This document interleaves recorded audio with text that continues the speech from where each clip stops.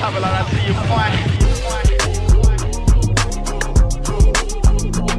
to another episode. I am V, and this is the Sussex Set. Yes, I am back with another one, and I definitely want to start this one off with some good news. I don't want to make the mistake of leaving out all the positive things that have happened since the last episode. So I'd like to brag on my people. You feel me? So first and foremost, Danny didn't get a chance to brag on her in the last episode. That was actually the day that she shared the news that Harry and Meghan had called her. So I'd like to do that now. Of course, thank you so much for organizing Archie Day, but also thanks for sharing that conversation you had with Harry and Meghan about the fundraiser, which wouldn't have been possible without your organization and the time that you took to put that together.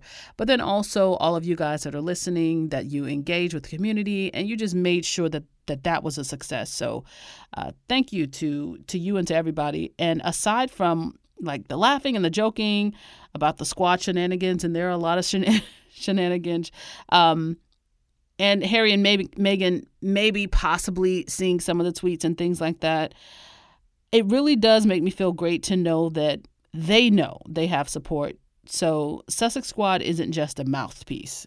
It's an action-oriented group of people who started out defending Harry and Meghan from the terrible treatment that they've experienced. We started out defending them from the hypocrisy of the media, but we're also a group of people who care about what's at the heart of what Harry and Meghan are trying to build. So we are letting the world know over and over that we intend to build with them, and especially now. So thank you, Danny, Tina, Michelle, Free, everybody, Amy, everybody that really pushed that. And of course, to all of those who donated and made sure Archie Day was a success. So kudos to you guys. And along the lines of Harry and Meghan making impacts and that being at the crux of how they operate, there's been a lot of things that have happened really just within the last couple of weeks. We saw where Meghan called the young lady that was assaulted in Wisconsin, I believe it was. So Althea Bernstein, an 18-year-old young woman who was minding her business, was assaulted by a group of men along the lines of her race. And thankfully, she was able to get to safety. But surely the traumatic scars of that, not just the physical ones, will stick with her for probably the rest of her life. And so it was really nice to hear that Meghan reached out to her directly. Certainly, Althea should be applauded for her strength, and I'm really happy to hear that Meghan reached out to her and let her know that there's somebody who is rooting for her. Many people are rooting for her, but it's really nice just to see that Meghan is a type of person who constantly is showing people who she is. She's not really showing anybody anything. She just is who she is. But because she is Meghan, the Duchess of Sussex, and Meghan Markle, a famous person or what have you, things like this will make the news. But don't get it twisted. Meghan doesn't do this type of thing for headlines. Meghan does this type of thing regardless of a headline. There are so many things that have come out only after she became a global figure, Mary and Harry, that reveals that this very type of thing is something she's done on a very regular basis. When she had the TIG and when she was already making it as an actress. So this is right in line with who she is. This is why people love her. And in these times where your safety is really not guaranteed, even just walking down the street, it's really important for those who do have voices to use those to say, in essence, we're on the same team.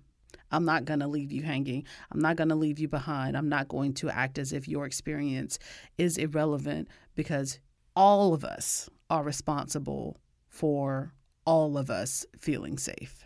Meghan had reached out to the CEO of the Boys and Girls Club of Dane County, and he was responsible for the two women speaking to one another, having that conversation. His name is Michael Johnson. And you might have saw the tweet that he sent out basically in disbelief that Meghan had reached out to him, but it was really generous of him to connect the two of them. And he also mentioned that at a future time, Meghan is going to speak to the girls of Wisconsin and they're working on getting that on the calendar. But Althea, we are wishing you strength and resolve. And we know that there is a larger plan for your life, whatever that happens to be. But we know you have a story to tell. So please stay strong and know that there is a group of people out here rooting for you. And more good news on Harry's end. He is continuing his work with Walking with the Wounded, which is a charity that he has been a patron of since it was founded in 2010. Walking with the Wounded is a military charity for injured veterans in the UK. And what it does is it supports a pathway for vulnerable veterans to reintegrate back into society and sustain their independence. And at the center of that effort is making sure that these men and women are gainfully employed. That's the quickest way to be reintegrated back into society. What they've also done is, since 2010, they have organized expeditions in extreme climates in parts of the world. So the North and South Poles, you may remember Harry joining those expeditions in some video across the USA. And this November, they will be doing a trek across Oman. Now, the purpose of these expeditions is to, one, raise awareness for Walking with the Wounded, and to provide inspiration for those servicemen and women who are coping with injury and disability. Also, to demonstrate that they are able to achieve anything at the highest level. Those expeditions are pretty hard for anyone, wounded or not. Okay, so almost anything is possible with a team. And so that's one of the great things that Walking with the Wounded as an organization emphasizes is teamwork, community, and the role it plays in the undertaking of any major task. I believe the phrase is, if you want to go fast, go alone, but if you want to go far, go together. So Walking with the Wounded and these treks and expeditions that they do perfectly demonstrates that saying. And it's great to see Harry continuing to show commitment to his charities, especially ones that are centering around veterans who may deal with challenges mentally, physically, because that's not something that you just turn off. And so his commitment to that has really just been heartwarming, and it's great to see.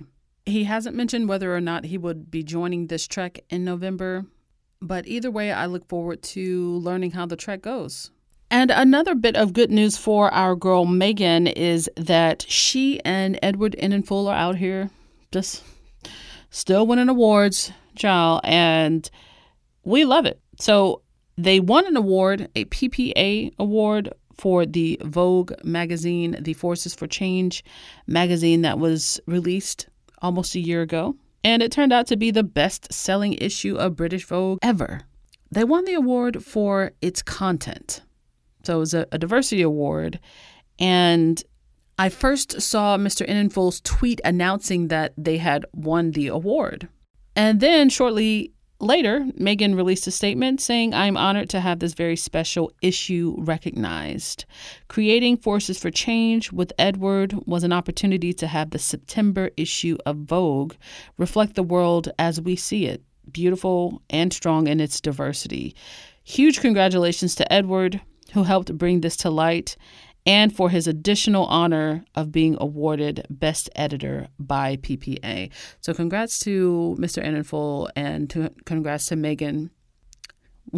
We still stand. We love that issue, not just because it's so bold in the content that it brought forth to an audience that, at least for Vogue, hasn't been the most inclusive, but also just because it was a great issue. The thoroughness and the organization and work ethic involved was readily apparent.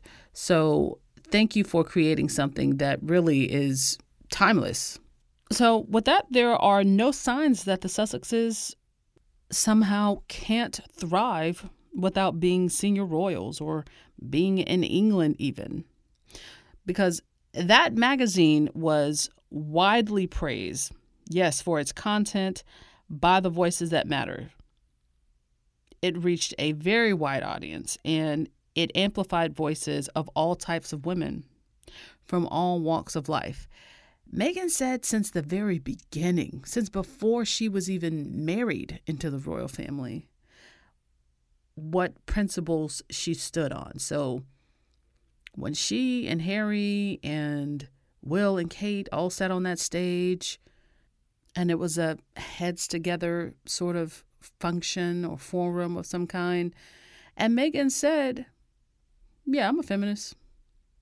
Yep. Yeah, this is what I do. Yep.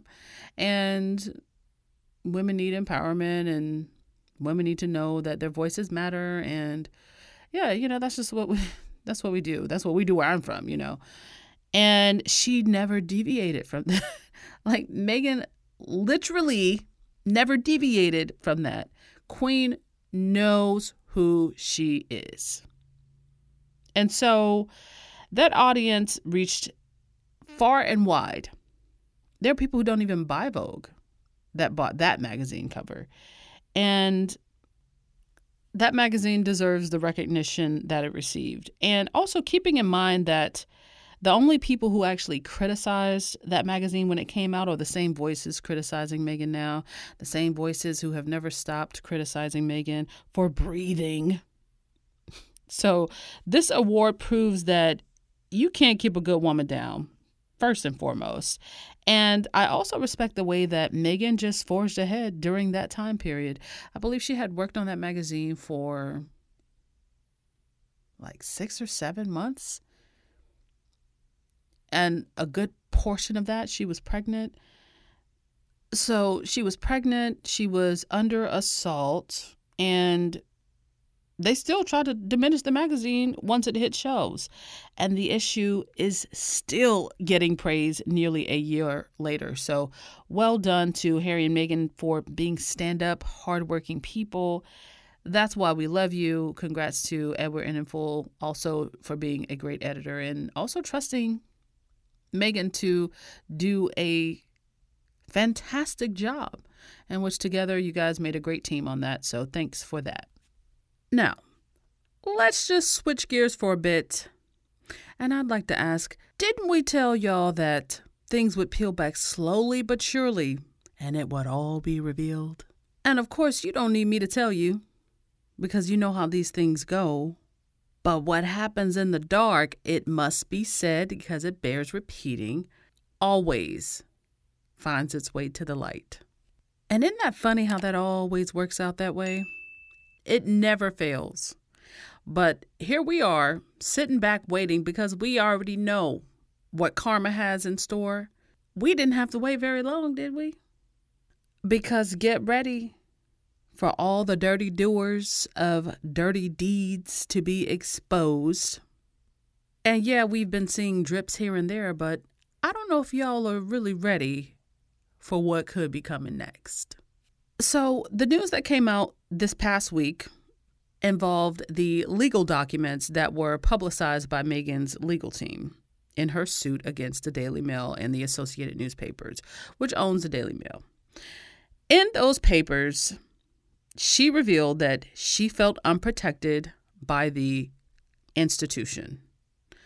Now, on the one hand, we knew that. Like, we all knew that. We've been saying that from the beginning. And here's the thing about Sussex watchers, if you will. We've been saying that very early on because it was so obvious, right? But people who don't pay close enough attention, in which most of us, we hadn't paid this close attention until Meghan and Harry got married. But the average person, they don't question what's reported about these people because they don't have a reason to, because they don't look deep enough into it. But of course, this group of people, we're invested in making sure this woman of color is not going over there and being mistreated. And also, she's an American, so a fresh new set of eyes got to look. But for the most part, those of us that had been looking from the beginning, we saw pretty early on that they had no intentions on protecting Meghan. That's one thing.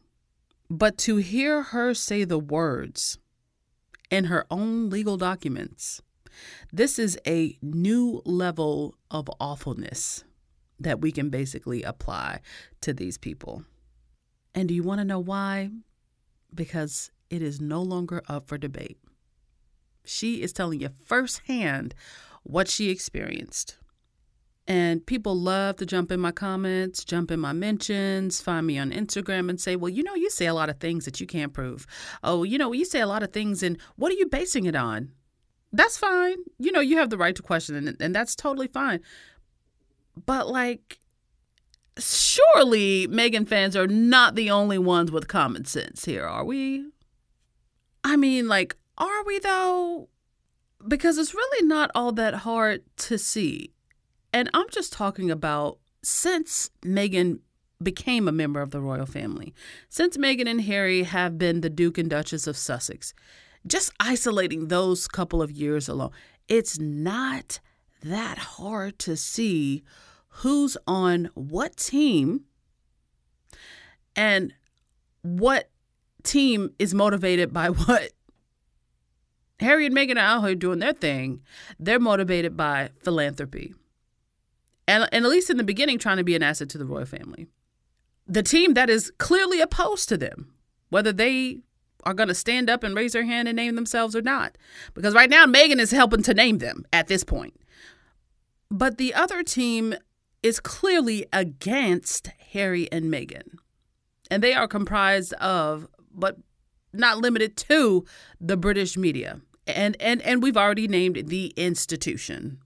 And then you can add in all of those people who are anti-left, if you will, because there's a right-wing element to all of this, and that cannot be ignored. But do you know how evil you'd have to be to try to set someone up to fail and then sit back and see if your plan works?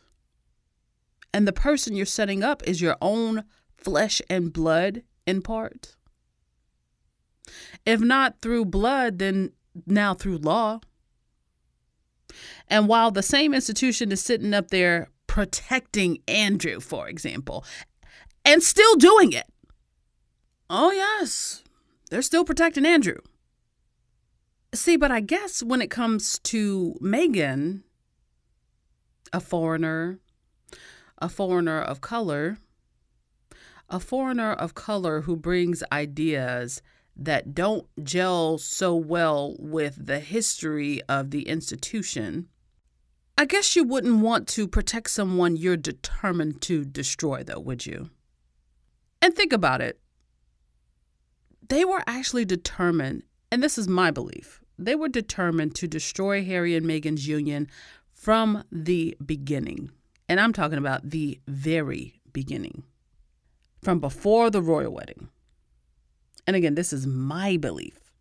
Yes, the Queen gave her blessing. Fine. But what else was she going to do? What else was she going to do? After the boy had proposed, or after he said that he intended to propose, tell the sixth in line that he could marry who he wanted? Not only does the Queen have her heir, but he has his heir, even though he doesn't have his hair. But I can tell you what he does have. He also has his heir as well as his spares. So you're going to tell the sixth in line that he can't actually marry for love? She had no choice. But let me just back up a little bit to that love part. The marrying for love part. The being in the relationship for love part. So the media/family, they couldn't stop the relationship from happening or progressing. Now, I don't necessarily know that the family didn't want Harry and Meghan to be in a relationship at all, but we do know the media did. And I know after they got engaged, there were some rumblings of, or there's stories that there were rumblings of William telling Harry, slow things down, you're going too fast, take your time, whatever. But we do know that Harry, before he proposed to his wife, issued a statement. And this statement It rocketed around the world. This was when they were dating. It rocketed around the world. Harry essentially said, I need y'all to stop being racist towards my girlfriend. And that moment right there probably let a lot of people know who probably know Harry best or better than most that he was very serious about his. Now, not to say because I believe he did release something to that effect, when he was dating Chelsea and things like that. Because I guess it can be a bit much. And that's an understatement. But that right there, like the fullness of that statement, I think it let a lot of people know that Harry's mind frame was in a completely different space because he was very serious about the protection of this woman that he loved. And I believe that was a full year before they got engaged. So Harry stayed the course. Okay, engagement and Meghan mania, that is the beginning. This is when they're still pre-marriage. But during this time, Harry and Meghan are essentially lighting a fire in England as Diana-level interest is lopped onto the institution again, thanks to the presence of Meghan and the union between Meghan and Harry. Tourism is going up to the tune of at least hundreds of millions, eventually billions. And the family, they also didn't want to look like the biased institution that they are by definition. So in the new era, the era of Harry and Meghan, they wanted to be fake inclusive. Not really inclusive, but let's just appear that we're being inclusive. Because the world is watching. And, Meghan doesn't come from Estonia. She comes from the United States of America, right? So we're a nation of about 300 million people. We're looking. If nobody else is looking, we're looking. But of course, the world is looking at this point. But the other thing about Meghan being an American is that America is a place that has a very powerful world media presence. So we're watching, And so in this phase, the media and the family, they grit their teeth and they smile. And Harry and Meghan, they stay the course. Cut to the wedding. The royal wedding. Meghan and Harry caught the world's attention, as they would, and the world literally stopped to witness their union, their wedding. This is not something that happened when the other ones got married. I am sorry to report, but it is true. People didn't care. I mean, people cared. People cared there, of course. I think a lot of the Commonwealth nations cared. And of course, at that time, people actually still respected Will. So they didn't know a whole lot about Kate. So a lot of people tuned in. But I remember, honestly, I distinctly remember not caring. Not to be rude, I just did not care. Okay. Cool. That was my attitude. I did not care. And just like I distinctly remember caring when Harry got married. And I will tell you this. It doesn't matter who Harry would have married. I like Harry, so I would have cared about that. Now that he's marrying someone who is from my country, that makes me care a little bit more. Marrying someone who is a person of color, that makes me care a little bit more. I mean, I'm sorry to put it that way, but even still, I will go back to what I just said. I don't care who he would have married. I still would have cared. Now, would I have waken up at 3 a.m. in the morning just to watch it? I don't know. But I will tell you this. There's a much better chance that the answer to that question is yes, as compared to the future's wedding. Because didn't care even a little bit. Not even half a little bit. You feel me? And so that's that. But more people cared. And it's really right along the lines of why Harry is more popular in England than Will. Well before, even before Will himself got married, Harry was more popular. He just was.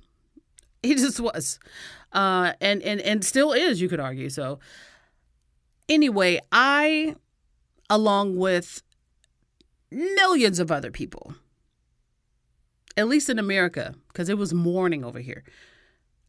I remember waking up, and you know how sometimes you wake up and you're tired and you're like, you have to psych yourself up to get excited about what you woke up for? Nah, I was up. I was I was wide awake, friend. I was wide awake. It was, the only thing that I compare it to is Beachella, because that was about that hour. But I remember getting up and I was just like, oh, girl, we ready, because we ready. We ready. Then that's just that. So I remember being excited. And the first thing I do is I hop on Twitter, and it's just a live tweeting of the event. And it was just really a moment. It was a moment for a lot of people who just wanted to share in their joy. Plus, again, people just like Harry better. We like the guy. And people just wanted to see him happy. And boy, did that wedding prove just how happy he was, just radiating from the inside out, how happy he was to have found his love. And we could all see that it was the love he deserved. You know what I mean? And so the world just watched and lifted them up and wished them well. And then after it was over, we remembered their love for one another and hoped that it would carry them through. And while it looked like a fairy tale, it has all the makings of a fairy tale, and it was very beautiful. It was gorgeous. Deep down, though, many of us already knew what they were up against. And we knew it wouldn't actually be a fairy tale once it was all over. But for that moment, we just ignored it. And we rooted for them to just stay the course, which they are still doing and have done from the beginning. But they became the main draw, like that moment right there. Really, I want to say it was the engagement, but especially from that wedding, though, they became the main draw within that family. You guys ever seen that video? And it's been circulating a lot in the last month or so. I can't remember what it was, but it's like they're all in carriages. I can't remember what the name of the event was. It's on the tip of my tongue, but they're all in carriages, and then the crowd is there watching them leave, and there's a carriage with like the Queen, and there's a carriage with Charles and Camilla, and then the third carriage, or like there's a carriage with like Beatrice and all of them in there, and then the third carriage is Meghan and Harry and I think like Sophie or somebody, because I don't know any of their names. But when the third carriage comes along, you hear the crowd energy change. And again, they love Harry, but they're not even calling Harry's name. They're calling Meghan's name. It's Meghan, Meghan, Meghan. And the whole energy changed. It's like it was a huge buildup in a matter of like 3 seconds. Meghan was brand new to the family. Technically, she's still brand new. But at that was like, that was one of her first, I don't know, like 5 events, I believe, or engagements. They were the main draw for that family instantly. And after their wedding, Harry and Meghan were really like the only people that anybody cared to talk about, write about, gossip about, lie about, think about. And as a matter of fact, Google royal wedding and see what Google tells you about it. You won't see Charles and Diana. You won't see copy and paste. But you will see Harry and Meghan. All of the links are Harry and Meghan. Now, if you click on images, you're going to see the majority of the photos are of Harry and Meghan. And this is a full 2 years later. This is more than 2 years later at this point. So that's power. That's how much people were talking about that moment. And the royal wedding is that wedding and no other weddings, because that's the royal one. You know what I mean? Or at least that's what Google's telling you. That's what the internet tells you. So that shows you the power, the star power of that couple. And so from there, they begin to completely overshadow the institution through no fault of their own. And thereby, they were the institution's biggest assets. But the flip side of that is they were the institution's biggest target.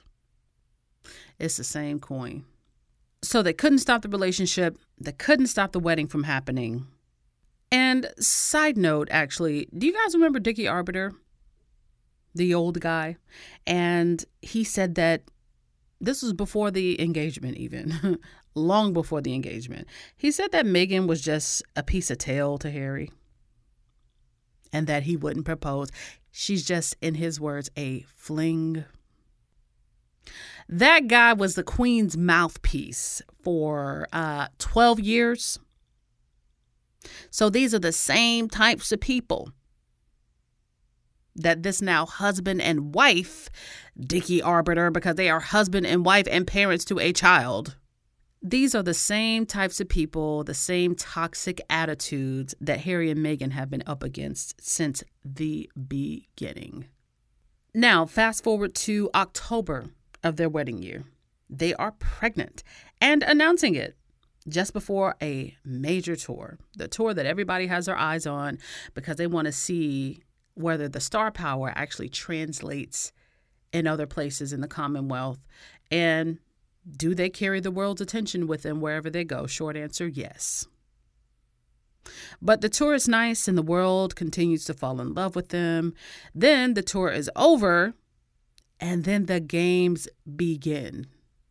There was a switch after that tour. And this is a moment within the tour that Sussex Squad picked up on real quick. And it was a moment in, I believe it was Tonga, when Meghan was wearing that white dress and the fascinator. Harry had on his gray suit. And they walked out on the balcony and there were literally thousands of people cheering for them. They looked like the King and Queen of England. You know, they really did. Not that they want to be, but people showed up. You know what I mean? And Sussex Squad pointed out very quickly, because by this time, like, we were really paying attention. This is the moment that the royal family sat up a little bit and said, and the British media, by the way, sat up a little bit and said, so what are we going to do about that? And then that's when the games began. Because if you notice, when Meghan and Harry got back from that tour, you couldn't get away from a lie printed in a paper, especially in the Daily Mail, about Meghan. And they were talking about, and we're talking about things going way back to the wedding days. That was when that whole She Made Kate Cry fiasco, or that article came about. I mean, just all kinds of stupid stuff. Lies about them. And then it became normal. And so the piling on just got worse and worse and worse and worse and worse. And keep in mind that Meghan is pregnant and she's working full time. The lies, the smears, the awful untruths about Meghan, they begin and they try to sabotage her every effort. So Meghan makes food and creates a cookbook with Muslim women. Then come the cries of terrorism. Didn't hear a peep of defense from Kensington Palace. Meghan has a baby shower in New York and she eats an avocado. Then come the cries of famine in Mexico. Didn't hear a word from Kensington Palace. Meghan touches her bump lovingly. Then there come the cries that Meghan is attention-seeking. Meghan wakes up at 5 a.m. Oh, well, then she's a diva. You know, she's ordering the staff around. Hurricane Meghan, in parentheses, created by Hurricane Carol. If you know, you know. Meghan does a Vogue cover with Edward Enninful. And then all of a sudden she's anti-white because there are only 5 white women on the cover, says Camilla Tominey. And on and on and on. And can I just emphasize that Meghan was battered all throughout her pregnancy. Like the entirety of it. How many times do you think Kensington Palace actually spoke up on her behalf? or Buckingham Palace. I can count on about 2 fingers, if that. And this is all while the press is cashing in and the family is thinking that they're capitalizing off of this woman's pain by not speaking up. See, but God don't like ugly, and karma is real. Ain't it? Because the whole time we were keeping receipts. Everybody was keeping receipts, apparently. And you want to know who did speak up over and over? That woman's husband. A real man. A real Prince Charming. You feel me? And the beauty of what they went through, and I admit the silver linings are hard to find, but the beauty is that we saw this man's love for his wife in action. Just seeing the way he fought for her peace of mind and her safety against long odds, really, especially when it comes to the emotional and the mental torment they tried to put that woman through, against long odds and against blood relatives. At worst, they're conspiring with the press to harm your family for their benefit. And at best, they're ignoring your pain and waiting for your family to break. Ooh, the evilness of it all. Like, I'm serious. Do you know how evil you have to be to set a trap for your own kin and wait to see if they fall in it? Then fast forward to October of 2019. Harry spoke out again in South Africa, announcing the suit that we are now witnessing play out. He and his wife, he said they suffered in silence. She suffered in silence, especially while pregnant. And he worried about the health of his child. And he was torn up witnessing her pain, seeing her bullied, seeing her not being able to say anything, while these same forces expected her to be silent. Harry said all of that in the statement, more or less. What he didn't say, it was inferred. These people tried to harm his firstborn. And when Tom Bradby asked Meghan in that clip of that documentary while they were in Africa how she felt, and she said, "Not a lot of people have asked me if I'm okay." That was the moment that I began to actually hate the royal family. Not gonna lie. I despised them up to that point. You know, it was a sort of a slow progression to indifference, to annoyance, to dislike, to disgust, to contempt, to outright hatred. Seriously, because when she said that, not a lot of people have asked me if I'm okay. Who else could she be talking about? All of her friends, the majority of her friends were back in North America. Who else could she be? They want her to smile and be happy in the photos of the joint engagements. But then when the engagement is over, it's bringing the knives back out, stabbing people in the back.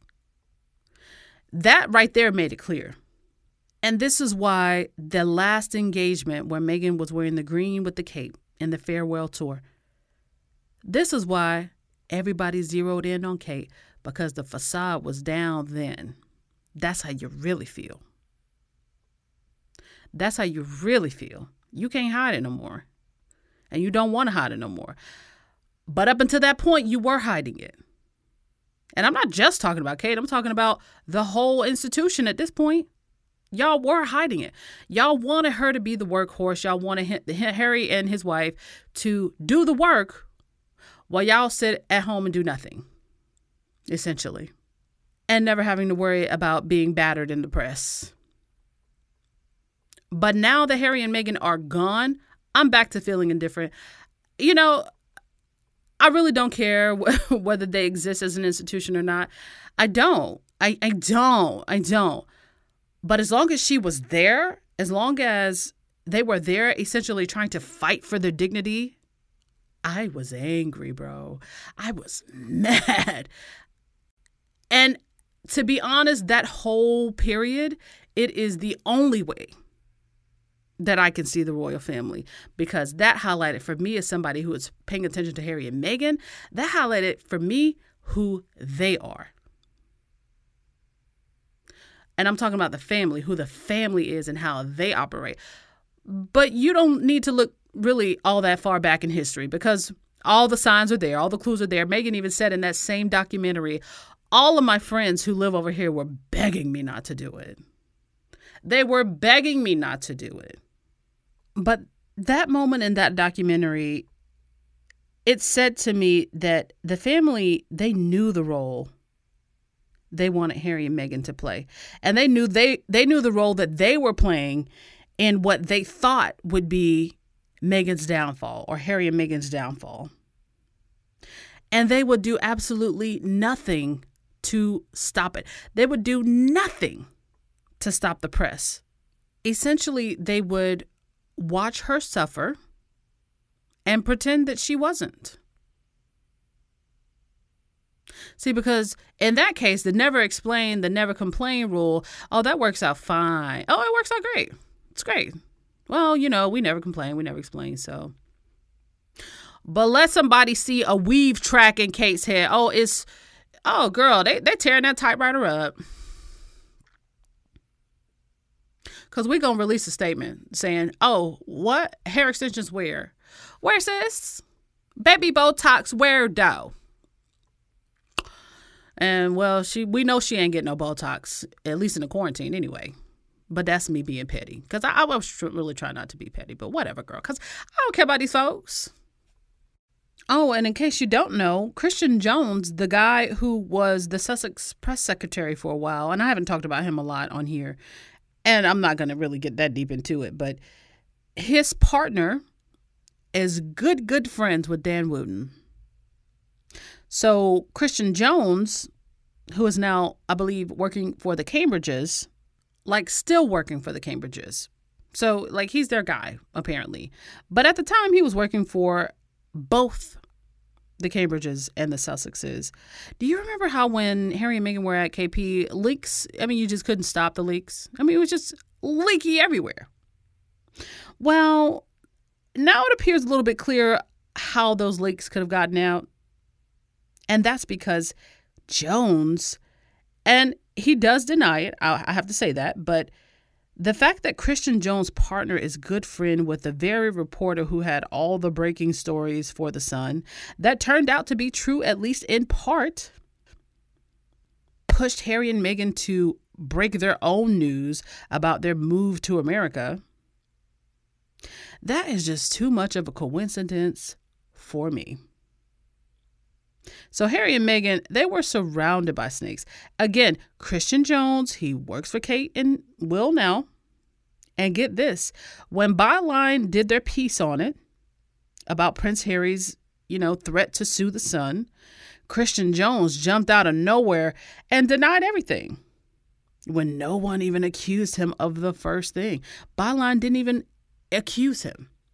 And to be honest, that whole period, it is the only way that I can see the royal family, because that highlighted for me, as somebody who is paying attention to Harry and Meghan, that highlighted for me who they are. And I'm talking about the family, who the family is and how they operate. But you don't need to look really all that far back in history, because all the signs are there. All the clues are there. Meghan even said in that same documentary, all of my friends who live over here were begging me not to do it. They were begging me not to do it. But that moment in that documentary, it said to me that the family, they knew the role they wanted Harry and Meghan to play. And they knew the role that they were playing in what they thought would be Meghan's downfall, or Harry and Meghan's downfall. And they would do absolutely nothing to stop it. They would do nothing to stop the press. Essentially, they would watch her suffer and pretend that she wasn't. See, because in that case, the never explain, the never complain rule, oh, that works out fine. Oh, it works out great. It's great. Well, we never complain, we never explain, so. But let somebody see a weave track in Kate's head. Oh, girl, they're tearing that typewriter up. Because we're going to release a statement saying, oh, what? Hair extensions where? Where's this? Baby Botox, where though? And well, we know she ain't getting no Botox, at least in the quarantine anyway. But that's me being petty. Because I was really trying not to be petty. But whatever, girl. Because I don't care about these folks.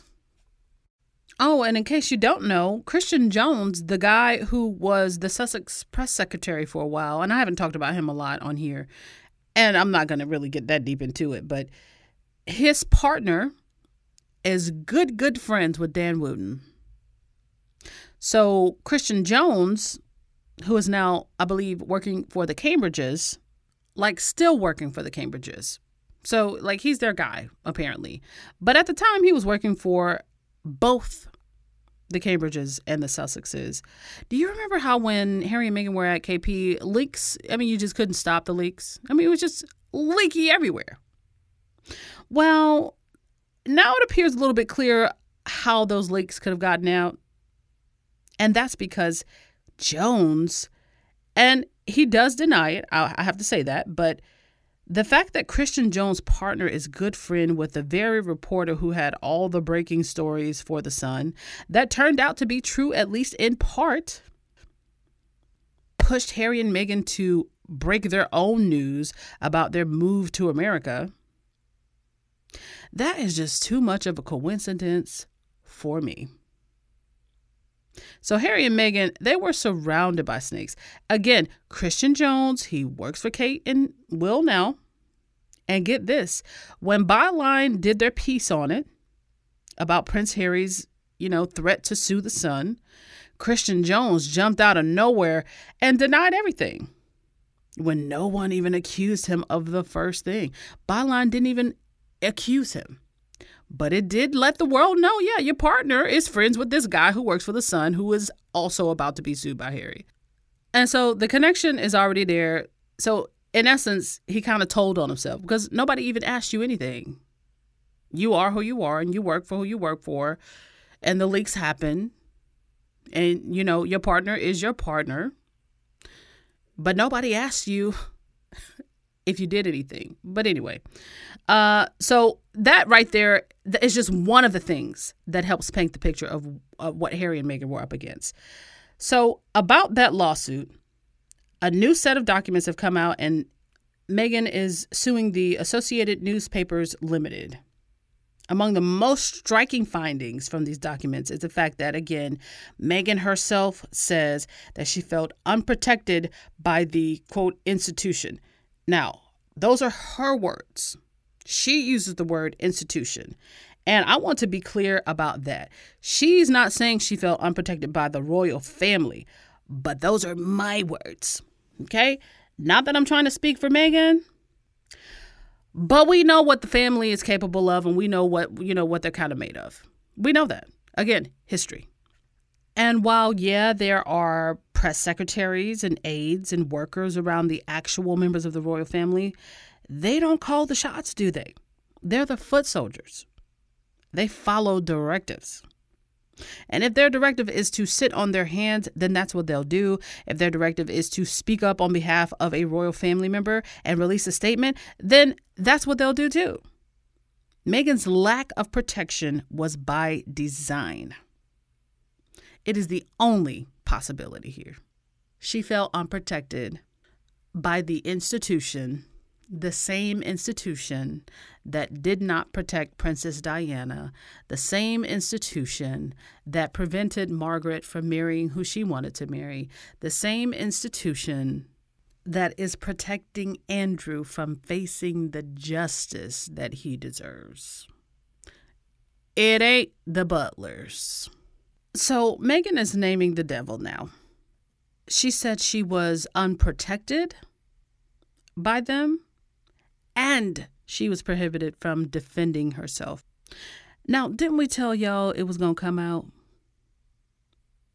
Meghan said these people, while I was pregnant, did nothing to shield me from the onslaught of hatred, not from the media, not from the little scalawags on Instagram, not from anybody. And the reason why they didn't shield her from the beginning was that she was a shield for them. That's why they kept her hands tied. And now that I'm thinking about it, maybe that's a part of the reason why Harry was the one releasing all the statements and not Meghan. And which, honestly, that's how it should be. That's his family. That's the life that he's used to. He's used to knowing how to communicate to be heard in that particular context. And then also he's a man of his family. He's protecting his wife. She was pregnant at the time and she's also new to the country. So that's fine. But we know Meghan ain't got no problem speaking for herself either, or speaking up on her behalf, whether it's for herself or people that she cares about or causes that she cares about, etc. But when she said that she couldn't defend herself, like she said that in her legal documents, that is a larger problem. And it also says to me that the entities that were colluding with one another, they thought that it would be indefinitely, like this would last indefinitely, like she would be their prisoner, if you will, indefinitely, because what else was she going to do? The tabloids thought the clicks would continue forever and therefore the abuse could continue forever because Meghan was supposed to just be grateful to be there, remember? And Harry, the spare, well, what else was he going to do too? What are they going to do if they leave? Oh, they need this now. She can't go back to acting after this. Yeah, they're ours at this point. That was the mentality, I think. That's so abusive. That's so disgusting. And I think we know the press thought that, but I feel like the family felt that way too. And specifically from the family side, it was all this talk of a slimmed down monarchy after a while, after the Africa tour, which, to be honest, is perfectly fine, except they wanted the heavy lifting of the burden of the monarchy to be done by the Sussexes, of the burden of keeping the monarchy relevant, I should say, while the rest of them were just sitting back, watching the abuse and sitting on their hands, not defending them against it. Evil. And Diana said it. She said, you'd have to be crazy to join that family knowing who they are. And no disrespect to Harry. But Harry know what's up. Don't it, boo? You know what's up. He been wanting to leave that family for years. And he left. Now, those documents also talk about Meghan's friends and KP's role in what Meghan could and couldn't say when they watched their friend suffer day in and day out. Essentially, Meghan's friends were silent. And so here's a quote. As her friends had never seen her in this state before, they were rightly concerned for her welfare, specifically as she was pregnant, unprotected by the institution, and prohibited from defending herself.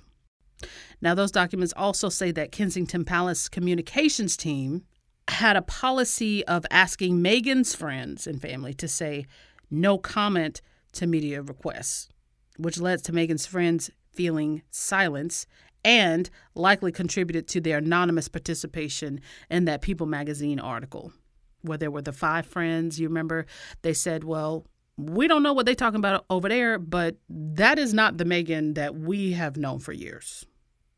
This is what we know about her.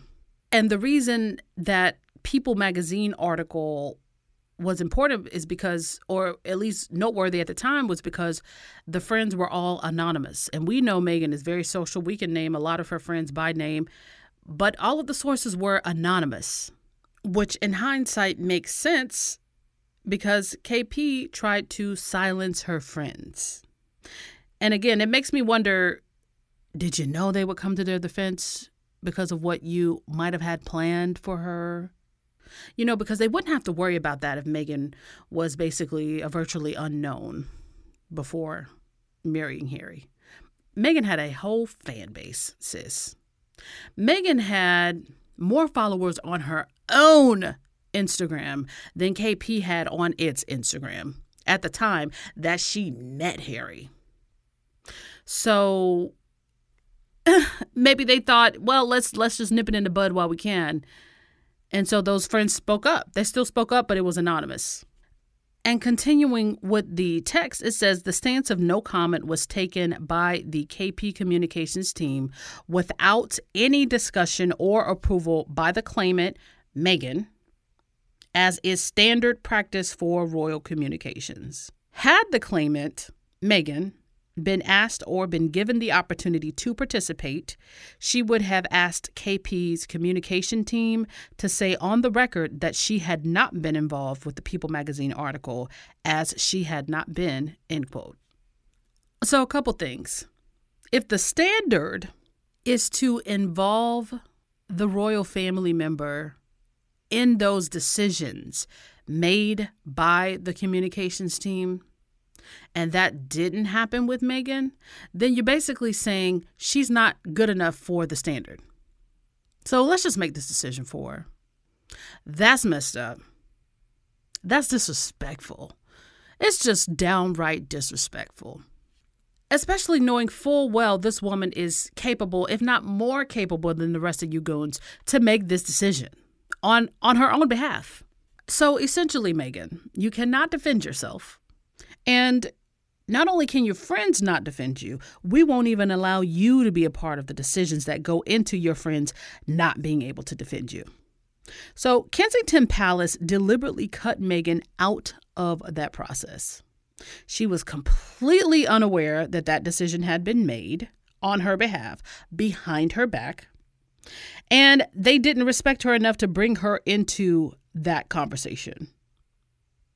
So y'all really need to understand just how eager Kensington Palace was to see this woman fail. And if she wasn't going to fail on her own, they were going to help her. And the fact that Meghan has friends that are powerful and connected, and the royal family found a way to silence them, again, that they had to be anonymous, that says a lot. And when the People magazine article came out, the British press were saying Meghan coordinated the whole thing, when she didn't. She didn't even know about it until the day it came out. Man, Meghan was utterly vilified. And do you know what Kensington Palace did while she was being trashed every day? They sat back, watched her suffer with her hands tied behind her back, knowing they supplied the rope.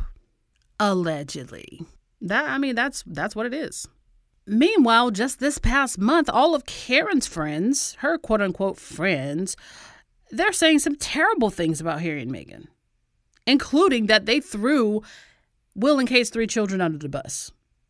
And again, it didn't even take half a day to put out a statement in Kate's defense. They came out swinging. Somebody tell me why Kate's friends are not silenced the way Meghan's friends were. And in fact, they were given a platform to speak freely about Kate. It's only when the article's reception made Kate look bad that Kensington Palace released a statement at all. But when they didn't know how it would be received, they were all in. And see, the difference between Meghan and the People magazine piece and Kate and the Tatler piece is that Kate had been working on the Tatler piece for months in advance. Meghan, on the other hand, never knew about the People magazine piece. The media tried to make it seem as though she had planned it all. So I'm finding that a lot of what the media accuses Meghan of doing is actually going on behind closed doors at Kensington Palace. But of course, Will and Kate, they always get the pass, whereas Meghan and Harry always get the blame. It's been obvious that there are some collaborations going on between the tabloids and certain members of the royal family. Yep. And for those who don't know, Kensington Palace is Humpty Dumpty and Karen Middleton headquarters. And in hindsight, it's almost overkill the way they would come out for every little thing that was said about Kate. Because looking back, we see that none of that was being done for Meghan. Like, not even a little bit of that was being done in defense of Meghan. And because it is so imbalanced, it now appears deliberate, designed. Harry also said in South Africa, in that documentary, if you know the things that I know, and I'm paraphrasing, if you know the things that I know, you'd understand why I'm protecting my family the way I am. He said that. We don't know whether he's talking about what he's experienced behind the scenes in that moment for the royal family shenanigans in general. But either way, He was letting people know that things are never what they appear. And now that the facade is peeling off a little bit more every day, we're starting to see what Meghan went through specifically. And again, it cannot be overstated that while Meghan was going through all of these things that she endured, at the very same time, the institution had been and continues to protect Andrew and help him cover up the most incredibly vile behaviors. And by the way, shout out to all the officials in the United States who are not letting up on that end. Because if you haven't heard, Andrew's good friend, Ghislaine Maxwell, she's just been arrested. And they literally said, Andrew, we want to talk to you, sis. We ain't went nowhere. So whenever you're ready, we just want to talk. And one day at a time, the world is seeing the institution for what it is, which is a farce. Both the institution of the British tabloids and the royal family. They complain about financing Meghan and Harry for the work they're doing, but you don't hear nearly as many complaints about the others who are doing the greatest disservice to the firm and to the country. That family is really making y'all's country a laughingstock in the Western world. Granted, the West pretty much feels like it's on fire right now, and God knows America has its own problems, but I feel like the royal family has a combined IQ of 100, and somehow they've managed to convince the people of England that they are needed. And I feel like all the other royal families of Europe have adapted to the times and actually mean it. At least it appears so. I don't look that closely. But now that I'm looking closely at England's clowns, it really seems like they're only pretending so they can stay relevant. And even then, they couldn't control their hatred of the half-black American who has more talent in her toenail clippings than the entire family combined. And they still can't admit that they messed up. And now it seems like they're trying to adopt many of the ideas that she brought with her. Ideas that were not championed by the royal family until she got there. Not that the ideas are new, but in that space, action toward them is new. So championing women and communities of color in London. Now, with the family, it's all surface. They're all about appearances. Never forget that. But Camilla talking about women and domestic violence and their mental health it's very interesting. I mean, everything from the way they do their social media now, all of that has changed. They even snatched up Harry and Meghan's staff. All this, we care about mental health and racism in sports and children's development is important from Will and Kate is frankly disgusting. Because if you cared about the mental health of persons of color or anybody of any color, you would have started with your sister-in-law, who was new not just to the family, but to the country. And so while y'all are telling your friends in the press that you wish them well during this happy time of their engagement and new marriage, you were conspiring behind their backs.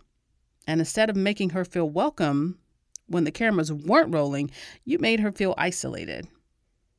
And if you cared about fetal development and infant health, you would have started with your nephew. That child was literally under assault for the entire time he was in utero.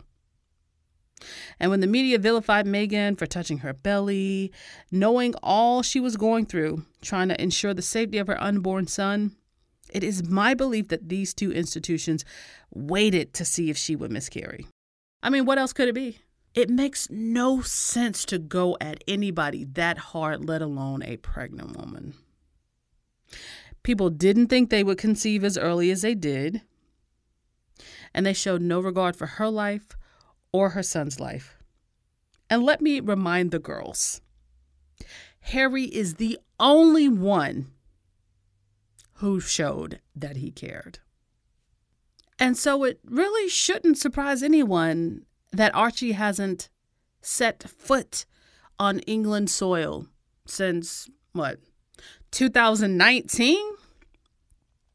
I mean, because I know there's a pandemic happening, but let's not forget, they came back one time.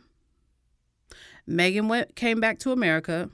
Then they did their farewell tour. And I know coronavirus was just starting and all of that. Truthfully, you do want to exercise caution in all ways. But I mean, I wouldn't be surprised if it's a smooth year before Archie goes back to England for any reason. And what's the point of getting upset about him not being there? Because it didn't seem like they wanted him there anyway. So he's American now, period. And I also remember, like, in January, because it was right after the new year, there was an article saying the Cambridges want to spend more time with Archie. And I knew when I read that, not a good idea, for one, because that's one child we not going to corrupt. But that's just me. But it turns out Meghan and Harry thought the same thing. Meghan and Harry probably thought the same thing, as in over my dead body, sis. Period, sis. And Archie ain't been back, so we love that. We talked about Christian Jones and Dan Wooten and all the briefings that were going on with the Sussexes, but it's probably a good time just to remind people that royal reporters have been saying for quite a while now that the family were going against Harry and Meghan. So there's this famous tweet, it's famous by now, of the royal reporter Palmolive saying, quote, "Nobody in the royal family or the royal household is supporting Harry and Meghan at the moment." This was right after the Africa tour, by the way. I mean, imagine, right after this major tour in the Commonwealth, you're using their label to promote the monarchy. And the point of me bringing that up is he's basically telling us what now we get to hear from the Sussexes in some way or another. Not that we will hear it in plain language, and no, I don't always believe what Palmolive has to say when it comes to Harry and Meghan. But when Dan Wooten and Richard Palmer and Emily Andrews start throwing the royal family under the bus just so they can save their own behinds, you have no choice but to believe them when they say that the royal family has been completely unsupportive of Harry and Meghan, and in particular Meghan. Because if you remember, at the time that any of these tweets were released by these reporters, the pressure was on in some kind of way. Either Sussex Squad was putting pressure on people, or the media was now getting attention for the harsh treatment that they gave the Sussexes. So now they're trying to, save face or save the skin on their back. Oh, they threw the royal family under the bus, when before that they were working in cahoots. And what I love about Harry specifically is that he made it very simple for the critics of his wife, whether it was the royal family, whether it was the royal reporters. He said, in essence, if you don't support my wife, then you don't support me. If my wife can't be here, then neither can I. Because guess what, girls? We're a package deal. And there's nothing you can do to break this union. So if she got to go, then I got to go. And we out.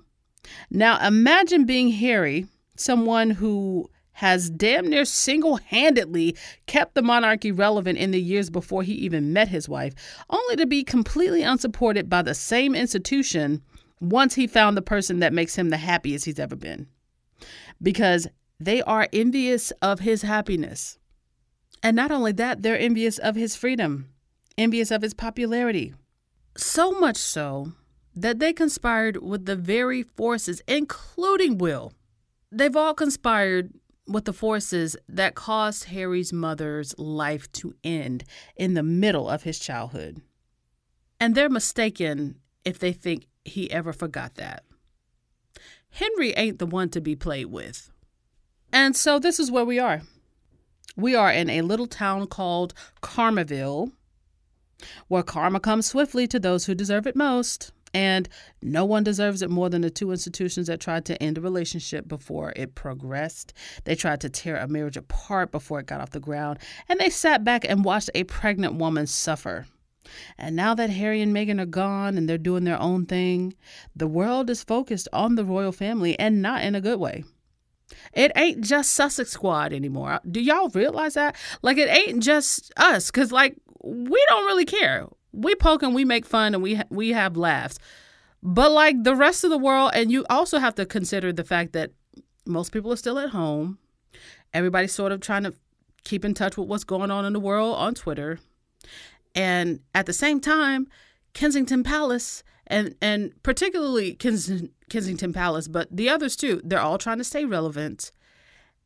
And people got a lot of time on their hands to sit here and critique and then ask themselves, do we really need these folks? I mean, look, we don't make the rules. But it ain't just Sussex Squad. Okay? So the spotlight is squarely on them. And we're all sitting back waiting for them to fail because we want to watch it crumble, because it's what they deserve. I mean, at the minimum, it is what they deserve. And I'm here to tell you right now, I refuse to look away. Every day brings a new revelation, especially now that, Ghislaine Maxwell is about to sing like a bird. I got my popcorn ready, and I'd really just like to see him squirm a little bit.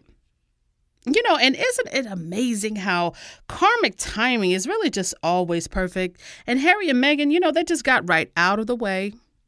They never stopped doing the work that's important to them, but they let that spotlight go right to the people who wanted it the most. And now people are critical of everything the royal family does, and rightfully so, because all of their efforts have ulterior, self-serving motives. And they're still trying to live up to Harry and Meghan's standard, and we all know they're never going to. And that's why they'll always fail. And you know what? That song slaps. And so, with that's pretty much all I have for today. Thanks as always for tuning in. You know where to find me. I'm on Instagram at Sussex Set. You can find me on Twitter at Sussex Squad. You can find me on Patreon at Sussex Set. And also, I forgot to shout out Homeboy Industries. You may remember Harry and Meghan. They pretty much showed up ready to work, help make some meals with them. Homeboy Industries is a charity and organization that helps to reintegrate people that either have left the gang life or maybe they are coming out of an incarceration situation, reintegrate them back into society and to be productive, but also to one of those other things. It's another resource to gear people toward finding employment and things like that. And it's a community-based organization. And one of the things that I really loved about that, as well as the Project Angel Food, is that once Harry and Meghan leave a space, they're so genuine and authentic that they leave a trail of goodness behind them, to where when people seek out those who are a part of the organization to talk about Harry and Meghan, they're consistently echoing some of the same things, which is always a good thing because it shows you that they're not just doing these things for show. The cameras, if they're there and you don't hear about it until the charity shares it.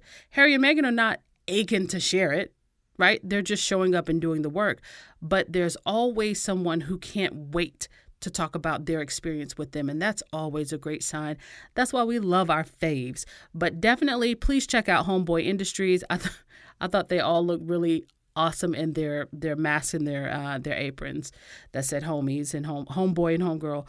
But definitely check them out. They sound like a really great organization, and they're right in line with just that community-based type of organization that makes our towns and cities strong. We're kind of all in this thing together, and if nothing else, the pandemic has shown us that. So kudos to them. I will also put a link to their website in the description notes, so definitely check that out.